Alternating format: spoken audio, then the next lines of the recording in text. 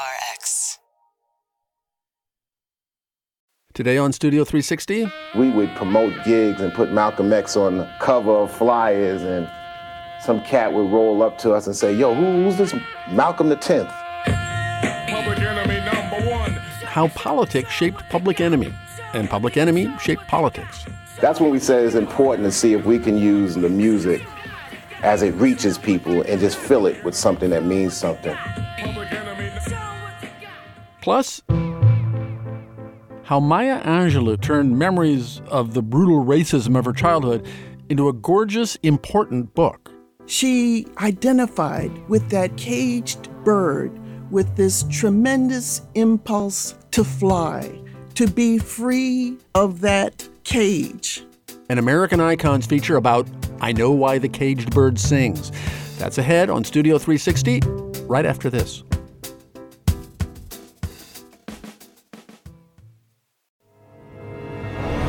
This is Studio 360. I'm Kurt Anderson, and I'm sitting on the steps of the Lincoln Memorial. This first level of garden. This was Thomas Jefferson's vegetable garden. I'd like to have the roasted chicken, please. Very well done. Editing is all about timing. I try to get a little bit away from the actual subject. You must get sick of your own voice, right? Studio 360. With Kurt Anderson.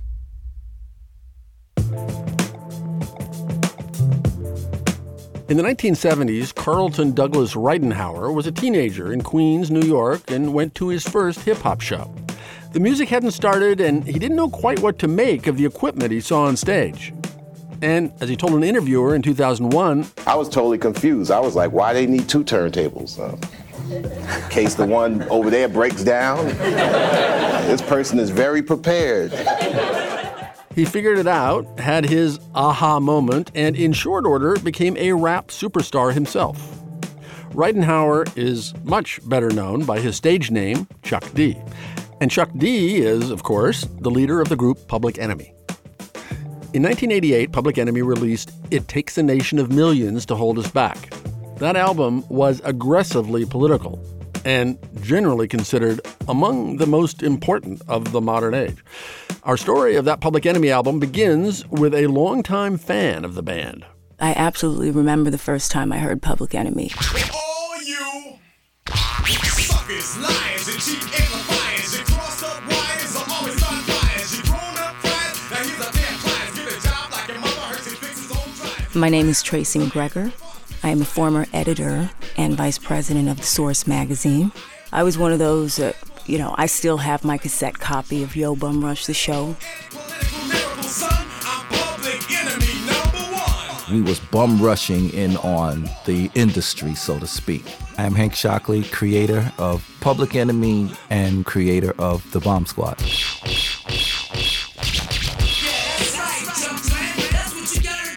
That record was, to me, was the prelude of what was to come, which was It Takes a Nation of Millions to Hold Us Back. That first album dropped and Public Enemy wasn't getting the props that they deserved, from the media. They weren't getting radio play. Folks were criminalizing Chuck D based on the imagery and, the things that he was saying, even though it wasn't criminal, I think they underestimated. I don't think they recognized that this was an educated black man that was really able to contextualize what was going on. And so when they came back, he came back harder and more focused and more politicized. Yo, Chuck, these honey drippers are still front on us. Show them that we can do this, because we always do this. Yeah, boy. Bass, how low can you go? Death row? What a brother know. Once again, back is the incredible rhyme animal, the uncannibal thief. Public Enemy #1. 5-0 said freeze, and I got numb. Right now, all around us, and so compelling you never miss the fact there's no melody, is a music that is all beat, strong beat, and talk. It's rap music. First of all, they never really considered rap music. And then they said, well, it's a kid's music. I remember when George Harrison once called rap music computerized rot. If it was a Lennon or McCartney, I would have felt dissed, but... Here we go again. Bring the noise.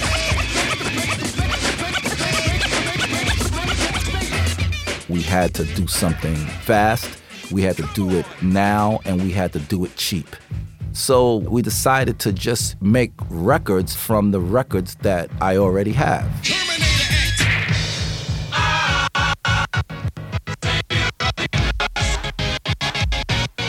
Our sole intent was to destroy music. Sonically, we set out to do that, to redefine what people thought of as music. The federal government is the #1 killer and destroyer of black leaders. Take a look at his style. And since we didn't have a bass, a guitar, and things of that nature, we had to figure out how to use samples in a most creative way.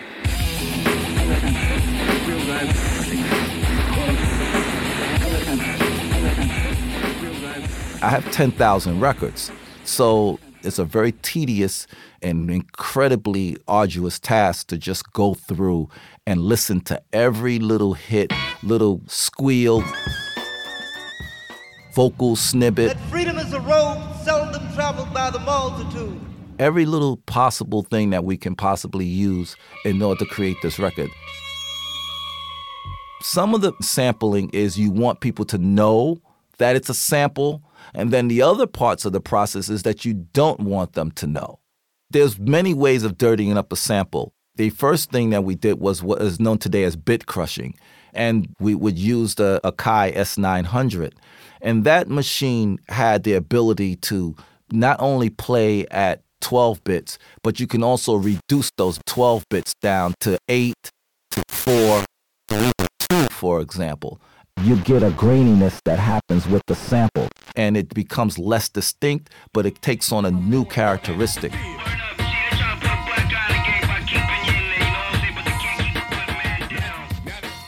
There was many different techniques that was used. We would take a very small snippet of something and loop it bit. We would take filtering. We would truncate sounds so that it become unrecognizable if you played it in such a short burst. These are techniques that we had to develop. We found ways of using the technology, meaning the drum machines, to create the sounds that we wanted to do. Yes, the rhythm, the rebel. Without a pause, I'm lowering my level. The hard rhymer, where you never been, I'm in. You want styling? You know it's time again. D, the enemy, telling you to hear it. They praise the music, it's time to play the lyrics. The rules of sampling in the time when we was creating the PE records there were none. This was new territory that nobody kind of like had any kind of understanding of what the legal ramifications was. So we kind of like went underneath the radar. That's the reason why we decided to use so many of them, is so that we want to get the feeling and the understanding of, wow, you can use all of your records and not just one or two. What y'all think y'all doing bringing us to court for this guy and saying we stealing beats? Y'all can't copyright no beats, man. Y'all judges, they crazy, man. Get hype. Come on, we gotcha. Now there really is no set limit on how much you can charge for a sample. So if you look back on what we were doing, if everyone had that frame of mind, the cost of their records that we were doing would be so astronomical that it wouldn't be worth doing it in the first place. They say that we stole this. I rebel with a raised fist. Can we get a witness? Hey, yeah, that's come on. The album is powerful. It is militant. It is unapologetically black. We would promote gigs and put Malcolm X on the cover of flyers, and some cat would roll up to us and say, yo, who's this Malcolm the 10th? That's when we said it's important to see if we can use the music as it reaches people and just fill it with something that means something. Freedom is a road seldom traveled by the multitude. Public enemy number one. Show what you got. Show what you got. Show what you got. Public enemy number one. Unless you had parents who were in the movement, you didn't know who Assata Shakur was. You didn't know who Malcolm X was. You knew who Martin Luther King was, but you didn't know about these other folks.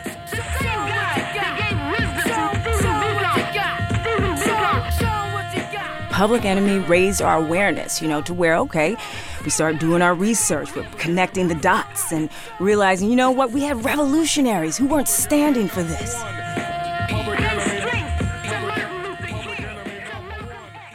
Study our music, you get our history by default.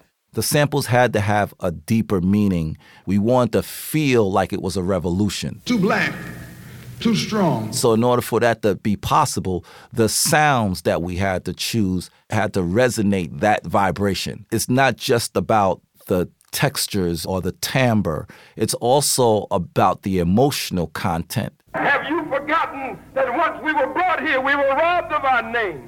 Robbed of our language. We lost our religion, our culture, our God. And many of us, by the way we act, we even lost our mind.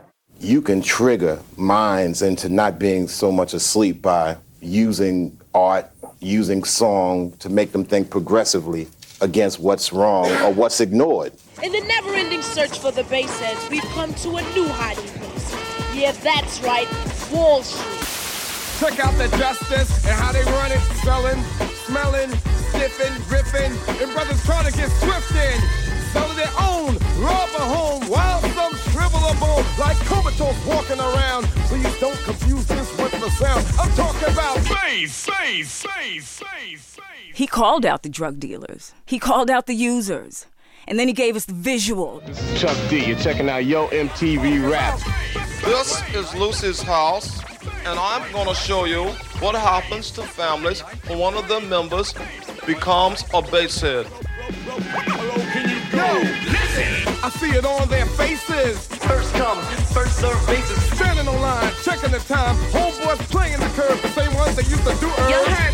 Now they're gone. People like to turn a blind eye to the ugliness that happens out here, and he shined a light on it. It's my obligation and duty to use the medium that reaches out to the people to bring a certain point or issue that's tucked to the back up for discussion. And that's what we did. I got a letter from the government the other day. I opened and read it. It said they were suckers. They wanted me for their army or whatever. Picture me giving a damn. I said never. Here's a land that never gave a damn about a brother like me and myself, because they never did. I wasn't with it, but just that very minute it occurred to me. The suckers had authority. People weren't talking about this type of stuff on this level. You know, remember, we're post-civil rights generation. Chuck D reinvigorated the movement. See, we were languishing. Things still weren't right in our community, but we had no voice. We weren't organized. Chuck D single-handedly raised our consciousness and made us aware that the things that we were seeing and feeling were real. The FBI was tapping my telephone. I never live alone. I never walk alone. My posse's always ready and they're waiting in my zone. Although I live the life that of a resident, but I've been knowing the scheme that of the president. Tapping my phone. Who screws, abuse, or stand accused of doing harm? Cause I'm louder than a bomb. America, based on the counterintelligence program, had something to do with the murder of Dr. Martin Luther King. We know the FBI's relationship with the black community. COINTELPRO. Chuck D knew that. CIA, FBI, all they tell us is lies. When I say it, they get alarmed, cause I'm louder than a bomb. Folks weren't ready for that. Folks think they're woke now, like Chuck D was woke AF back then, 30 years ago, and woke up an entire nation. To those that disagree, it causes static for the original black Asiatic man. Cream of the earth, and what's here first is some devils prevent us from being known. But you check out the books they own. Even nations, they know it, they refuse to show it, yo. But it's proven in fact, it takes a nation of millions to hold us back. That story was produced by Jenny Cataldo and BMP Audio. All of those Chuck D clips are from a 2001 interview for the public television show Speaking Freely. Coming up, how I Know Why the Caged Bird Sings still resonates. I identified with her as a young black girl, the young black girl who is still alive and inside me, who experienced terrible things that I don't want to talk about. The first and indelible book by Maya Angelou. She became a champion for me. That's next on Studio 360. Studio 360. Given how ubiquitous memoirs are today, people now get master's degrees in memoir writing. It's a little hard to fathom that as the 1960s were ending, an autobiography by a living African-American woman was rare, verging on non-existent. But that changed in 1969.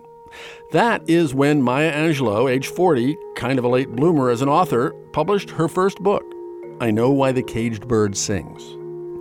It was her first of 7 autobiographies, and it became the first nonfiction book ever by a black woman to become a bestseller. I Know Why the Caged Bird Sings is a coming-of-age story about the racism, sexual abuse, and other outrages Angelou encountered.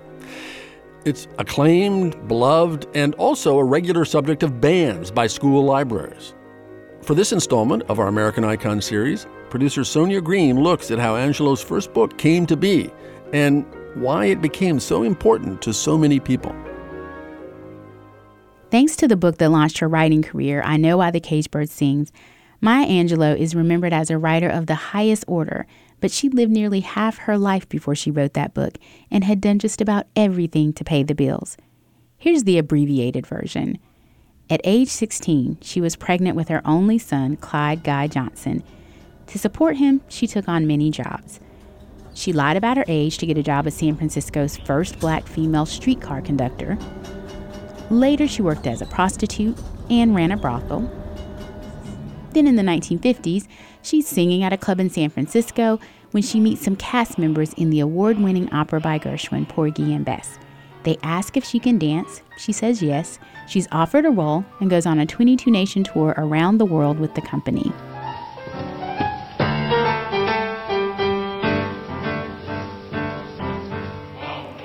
Back in the States in 1957, she records her album, Miss Calypso. These Yankee girls are giving me a big scare. Black their roots, blonde the hair, the eyelash falls, faces paint, pads is where those girls they ain't. We Calypso girls, good a lot. What you see is what we got. She also ends up writing for television, is a journalist, a playwright, and a poet. She becomes friends with writers like Rosa Guy and James Baldwin.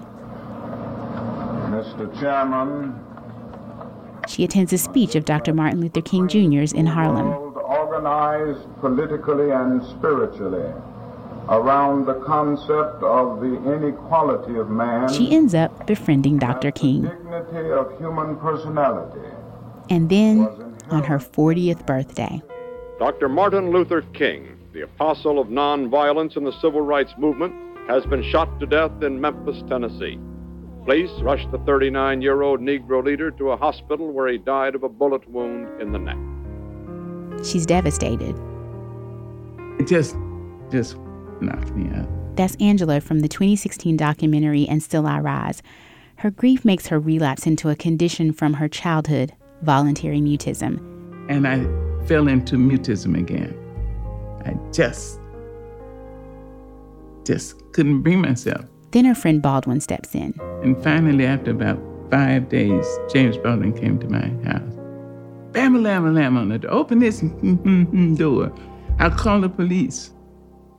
So I opened the door, and he came and he saw I was really unkempt.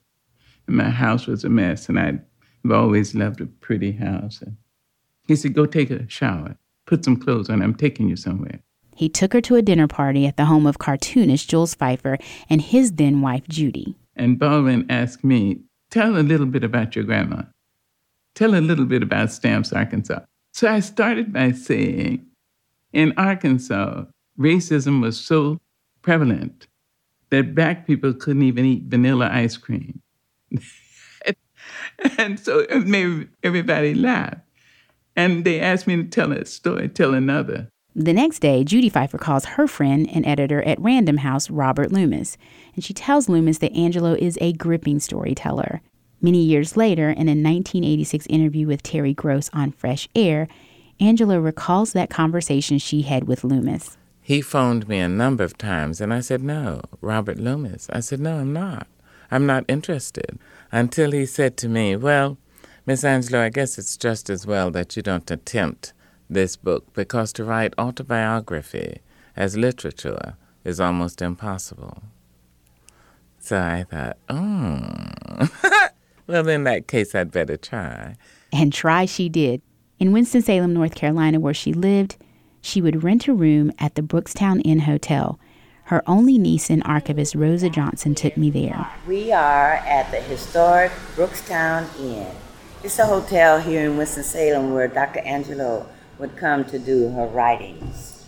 And here we are. Johnson says her aunt would rent a room for the entire time she was writing. She was an early riser, so she'd probably be down here like at 6 o'clock in the morning, maybe till the afternoon, and come home and have lunch. She had a ritual. And when she'd check in here, she would have the staff take any paintings or drawings off the walls, because she would have her thesaurus, her Bible, a bottle of sherry, and a yellow pad. So with her Bible, her thesaurus, her bottle of sherry, and yellow pad, Angelo found her mind settling on her earliest memories. When I was 3 and Bailey 4, we had arrived in the musty little town, wearing tags on our wrists, which instructed, to whom it may concern, that we were Marguerite and Bailey Johnson, Jr., from Long Beach, California, en route to Stamps, Arkansas, in care of Mrs. Annie Henderson. This is where life begins for Maya Angelou, born Marguerite Johnson. For the first several years of her life, she, along with her brother Bailey, are raised by her grandmother. That's Mrs. Annie Henderson and Uncle Willie. Mrs. Henderson owns the only store in the black section of town. Joanne Gabin runs the Furious Flower Poetry Center at James Madison University. She also teaches Angelou's work in her English class. And so when she takes us to Stamps, Arkansas, we can see the fear that Uncle Willie has to go through, has to hide in a vegetable bin to avoid the Ku Klux Klan. From the side of the store, Bailey and I heard him say to Mama, Annie, tell Willie he better lay low tonight. A crazy nigger messed with a white lady today. Some of the boys will be coming over here later. Even after the slow drag of years, I remember the sense of fear which filled my mouth with hot, dry air and made my body light. She knew early on that because of racism, black people were hated. She briefly leaves her life in Stamps when her father shows up and takes her and Bailey to live with their mother in St. Louis. Marguerite was almost 8 years old, and it is here that she's raped by her mother's boyfriend. The man is arrested, put on trial, and found guilty. And the day after the trial, he was killed, possibly by her uncles. This is the first time Angelou goes mute.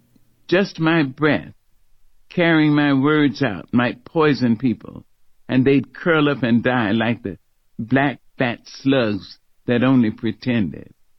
I had to stop talking. After 5 years of not speaking, reading is what eventually helped the writer speak again. Among the authors she read was Paul Laurence Dunbar. His poem Sympathy would inspire the title for I Know Why the Caged Bird Sings that she would write decades later. I would like to read the Dunbar poem, if I may. Professor Emeritus from the College of William and Mary, Joanne Braxton. I know what the caged bird feels, alas, when the sun is bright on the upland slopes. Braxton wrote about Angelou's autobiography and Black women writing autobiography, a tradition within a tradition. She identified with that caged bird with this tremendous impulse to fly, to be free of that cage.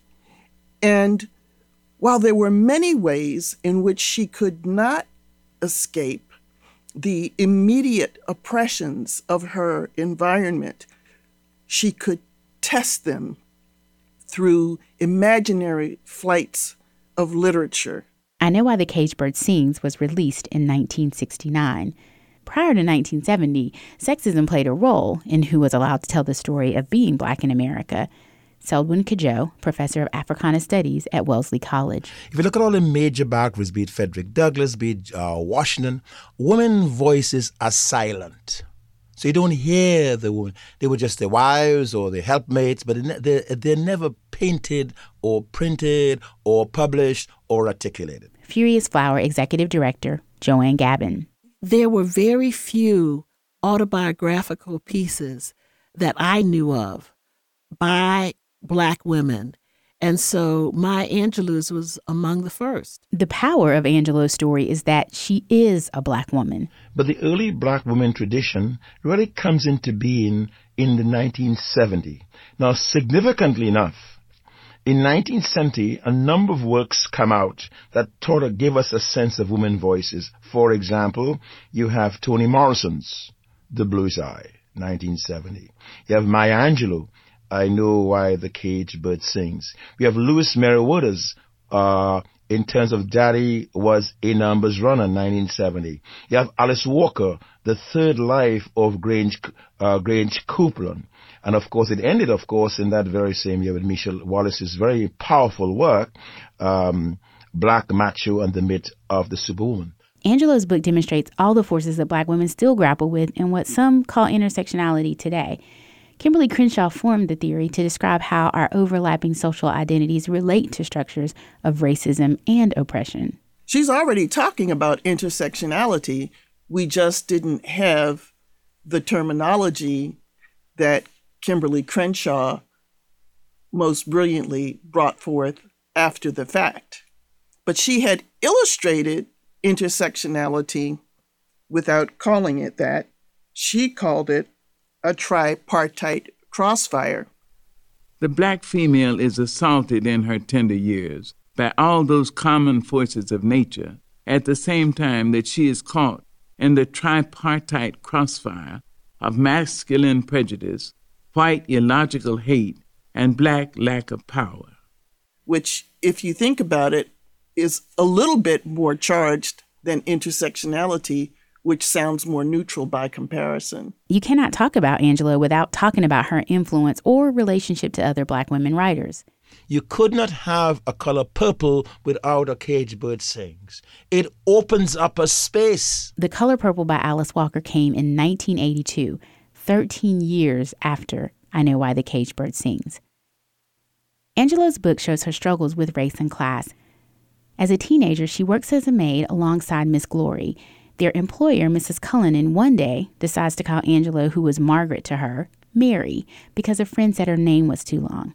Marguerite was furious. Reverend Serenus Churn, the senior pastor at Mount Zion Baptist Church in Winston-Salem, North Carolina. Angelou was a member for decades. If you visited Dr. Angelou in her home, surely she had, the home staff. But she treated them with the utmost respect and respected you too.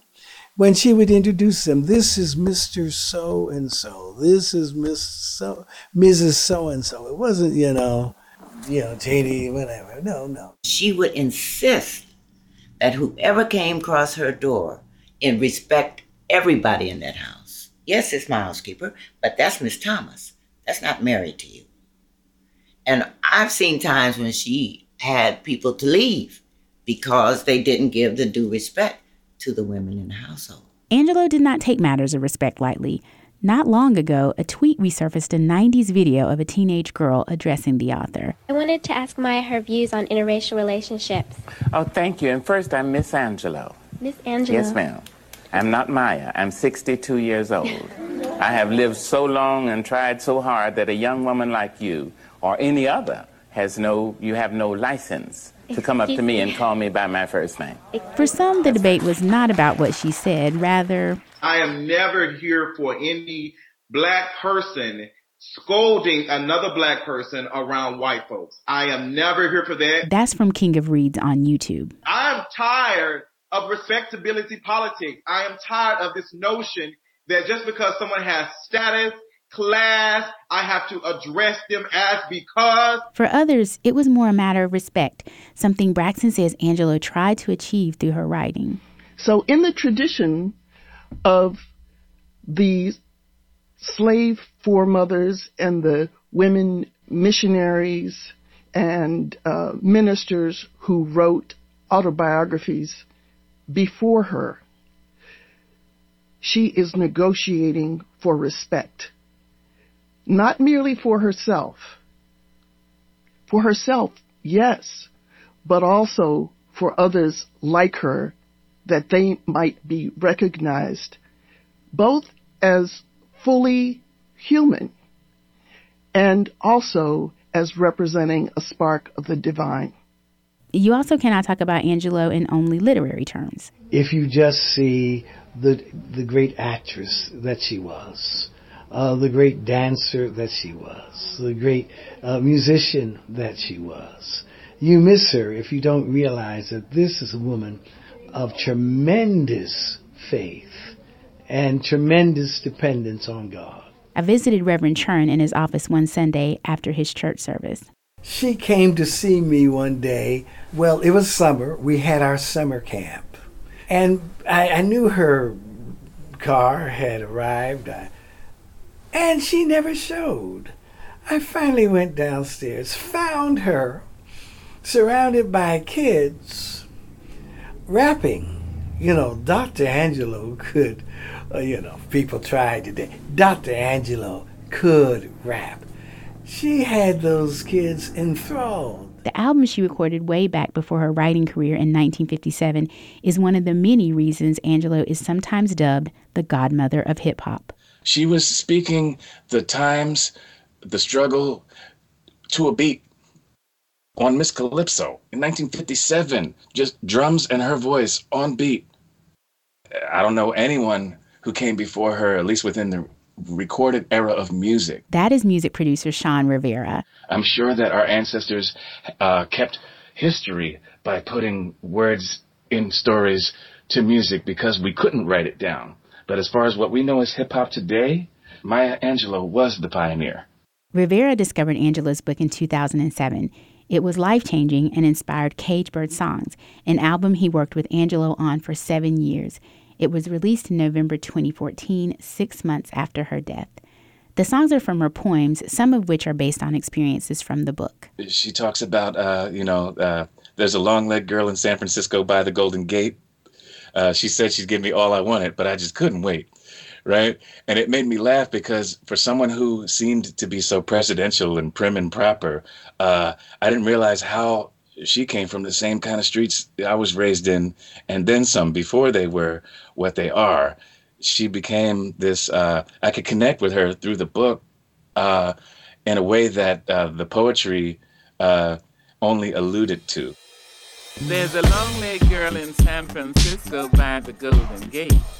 She said she'd give me all I wanted, but I just couldn't wait. I started to picking them up and laying them down, picking them up and laying them down, picking them up and laying them down, getting to the next town, baby, to picking them up, laying them down, picking them up, laying them down, picking them up and laying them down. And the album has a cult-like following. People are still discovering it, and that's one of those things when you're as timeless as Dr. Angelo, there's no rush. When I found her book almost 40 years after it was written, and it still changed the trajectory of my life to this day. So 40 years from now, my great-grandkids will be just as inspired by it. You've heard of Banned Book Week.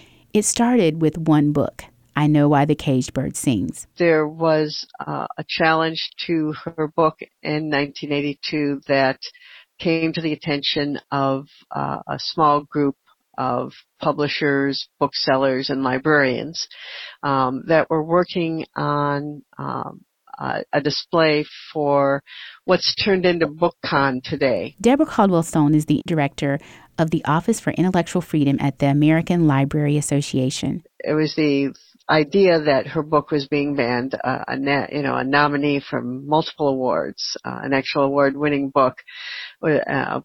Great work of literature is being removed from the schools based on the objections to the,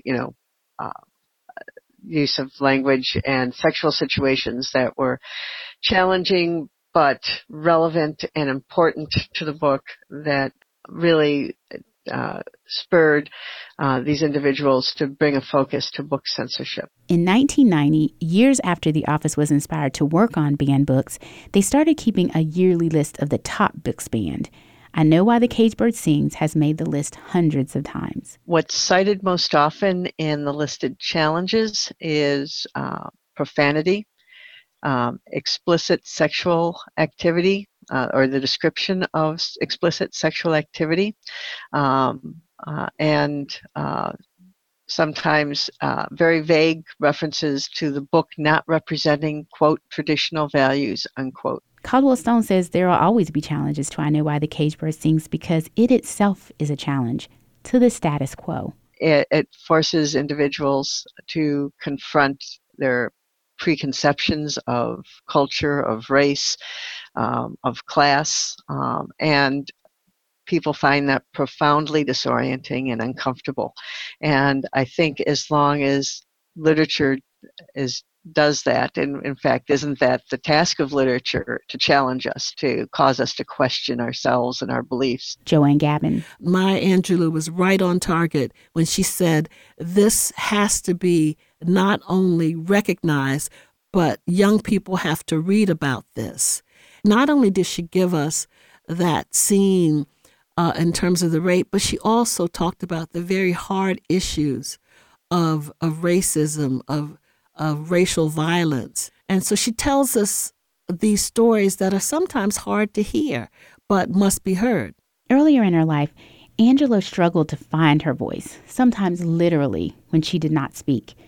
In finding it and writing about it, she helped others find theirs. This book was the closest thing for me to feeling understood by someone who had walked a path and emerged successfully from a childhood of abuse. I identified with her as a young Black girl, the young Black girl who is still alive and inside me, who experienced terrible things that I don't want to talk about.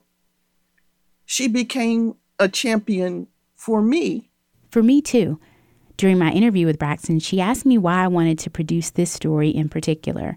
I did not encounter it until college, and it changed my life in ways that I didn't even know how to articulate. So, yeah, I get emotional. Good.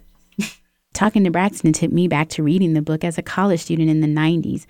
I saw myself for the first time in the words. My story of rape at a young age, racism, and identity was not unique, but it was also not normal. And I felt validation. Angelou's niece. There's family dynamics that we as a people don't often talk about, like mental health issues, incest, and rape that goes on in the family. And so by Auntie writing about those things, it opened the door for us to realize and acknowledge our pain. This is perhaps the greatest lasting impact of the book. Joanne Braxton. I think it's critically important to recognize that her text offers itself as a counter-narrative to the American historical narrative that remains his story by bringing her Black and female voice forward to say, in the words of Langston Hughes, I, too, sing America. The fact that the adult American Negro female emerges a formidable character is often met with amazement, distaste, and even belligerence. It is seldom accepted as an inevitable outcome of the struggle won by survivors and deserves respect, if not enthusiastic acceptance. I'm the best that ever done it. Pow, pow. That's my title and I won it. Pow, pow. I ain't lying, I'm the best. Sonia Green produced our story. She is based in Macon, Georgia, where she's a reporter at Mercer University's Center for Collaborative Journalism. Pedro Rafael Rosado was the engineer. Maya Angelou died in 2014 at age 86. All of Studio 360's American Icons are made possible by grants from the National Endowment for the Humanities. And you can find dozens more American Icon stories and hour-long documentaries at studio360.org. Coming up, the young novelist Angie Thomas at a very low point in her life. And for some reason, I thought that the best way to help my mom was if she didn't have to take care of me. How a certain 90s pop song saved a life. Next on Studio 360. Studio 360.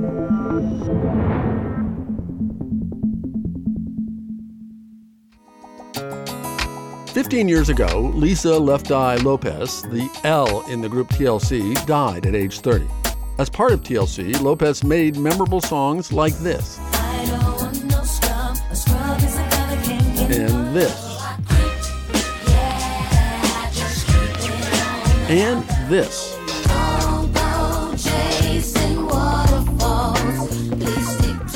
One TLC superfan was a girl in Jackson, Mississippi named Angie Thomas. I had these two friends in middle school, and the three of us pretended we were TLC all the time. So I was always Left Eye, and they were T-Boz and Chili, and we would practice TLC songs in my driveway. We would play the songs maybe on a little Walkman. Even though it had headphones, you could try to turn the volume all the way up so you could still hear it. And we would try to do the songs and the raps and everything and do our own little dances that they would do in the videos.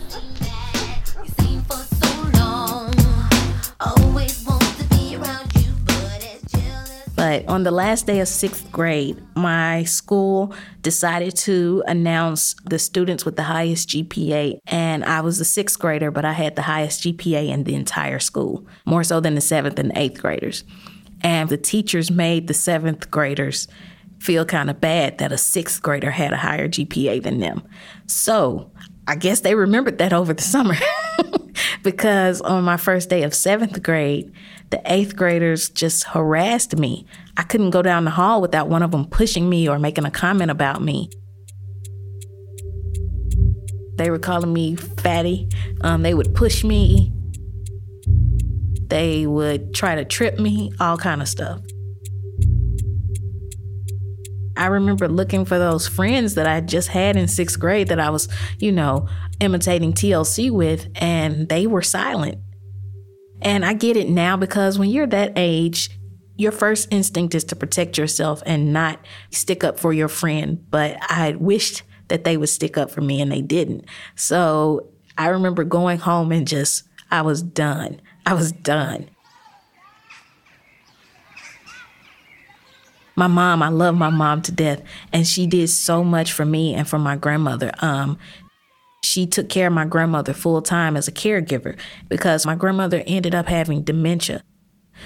And then us struggling financially, not having a car, having to ask neighbors to take us to the grocery store and stuff like that. It was hard. And for some reason, I thought that the best way to help my mom was if she didn't have to take care of me. I thought that was the best thing if I just got out of the way. I had a moment where I just decided I was going to do it, and I locked myself in the bathroom and I was going to take some pain medicine. I, for some reason, took my little CD player into the restroom with me, and I just sat on the floor and I cried. And my mom was outside of the bathroom telling me, just come out, please. Don't, she's trying to talk me down. She didn't know that I was trying to take pills or anything like that. But she was trying to just get me to come out to talk to her. And I wanted to drown her out. So I put my headphones on and I pushed play on the CD player. And Waterfalls came on. Lonely mother gazing out of the window, staring at a sun that she just can't touch. If at any time he's in the jam, she'll be by his side. And in that moment, I decided to really listen to the song. As much as I enjoyed the song, I decided to really listen to it and really listen to Lisa's rap. Of not one God-given ray. Is it because my life is 10 shades of gray? I pray all 10 fade away, seldom praise them for the sunny days. My only bleeding hope is for the folk who can't cope with such an enduring pain that it keeps them in. She ended the rap with saying, dreams are hopeless aspirations in hopes of coming true. Believe in yourself, the rest is up to me and you. Believe in yourself, the rest is up to me and you. And I remember listening to those lyrics, and it spoke to me in such a way that I decided, no, I'm not going to take these pills. I'm going to get up and I'm going to fight. I'm going to keep going because there's a rainbow on the other side of this. I turned the CD off and I took my headphones off and I went out of the bathroom and I apologized to my mom because I knew I scared her. And I told her, I was like, this song, I told her about the song. I said, this song just really changed me just now. Well, I started listening to him myself. My name is Julia Williams Thomas, and I'm Angie's mom.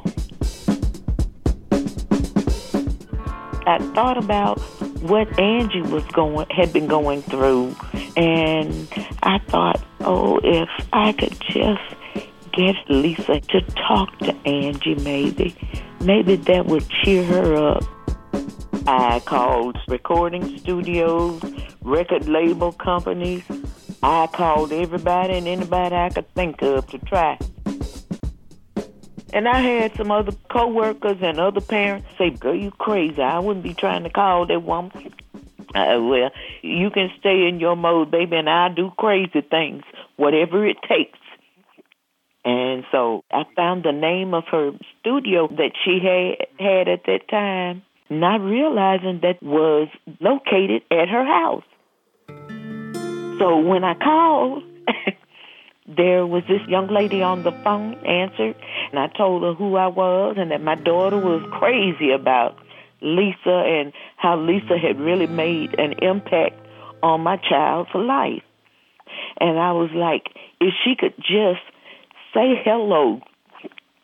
And the next voice I heard was Lisa Left Eye Lopez. I was in another room, and my mom was talking to Left Eye from TLC on the phone and explaining to her everything. And my mom comes in the room where I am. I was watching television. My mom muted the television. She said, someone wants to speak to you.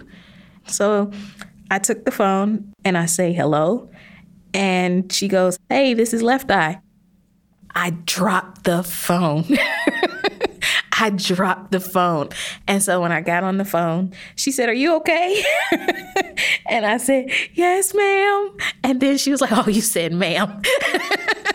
I don't think she was used to kids saying ma'am to her. So I'm Southern. I couldn't help it. And we were just talking, and you kind of eased into it. You know, it wasn't a thing of from jump, let me talk her off the ledge. No, it was like, let me ease my way into it. So she told me, you know, your mom told me you've been going through some stuff. And she was like, I'm sorry that you know, feel like you have to end it, but don't. And she said, you know, you have so much to fight for. You got your mom, you got your grandmother, you've got so many things that you can do in your life one day. She said, don't take your life.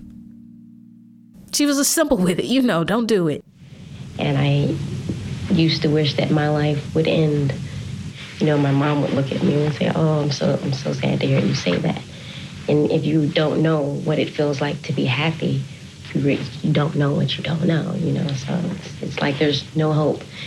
But doesn't really have to be that way, so. She said, I'm talking from experience. And it may seem like it's hard right now, but I promise it will get better. I remember I was just more so stunned that it was Left Eye talking to me, but still it hit me, and I was like, yes, ma'am, you know. Lisa said some things to her that really encouraged her in a way like I could never have done myself. At least I felt like I couldn't have. But it made a difference. It made an impact, and it stirred my daughter and encouraged her in a way, honey, that it's like, whatever, I'm going through this and I'm coming out of this. TLC was the biggest girl group ever. At that time, they were like humongous. So the fact that my mom was able to find the number, the fact that we were able to get her on the phone, it showed me, okay, anything can happen. If that can happen, anything can happen for sure.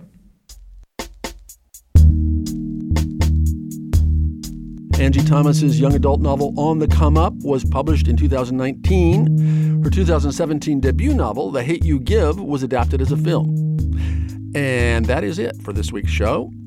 Studio 360 is a production of PRI in association with Slate. Our production team is Jocelyn Gonzalez, Andrew Adam Newman, Sandra Lopez Monsalve, Evan Chung, Zoe Saunders, Sam Kim, Morgan Flannery, Tommy Bazarian, and I'm Kurt Anderson. People like to turn a blind eye to the ugliness that happens out here, and he shined a light on it. Thanks very much for listening. PRI, Public Radio International. Next time on Studio 360. Oh, what's the news matter anyway? It's our last day together. We say goodbye. There's usually sort of a world change. You know, someone's hired, someone's fired, somebody's moving, someone gets a new job. The end of an era finale, right? Yes, exactly. It's like this time together is ending. Next time, for the last time, on Studio 360.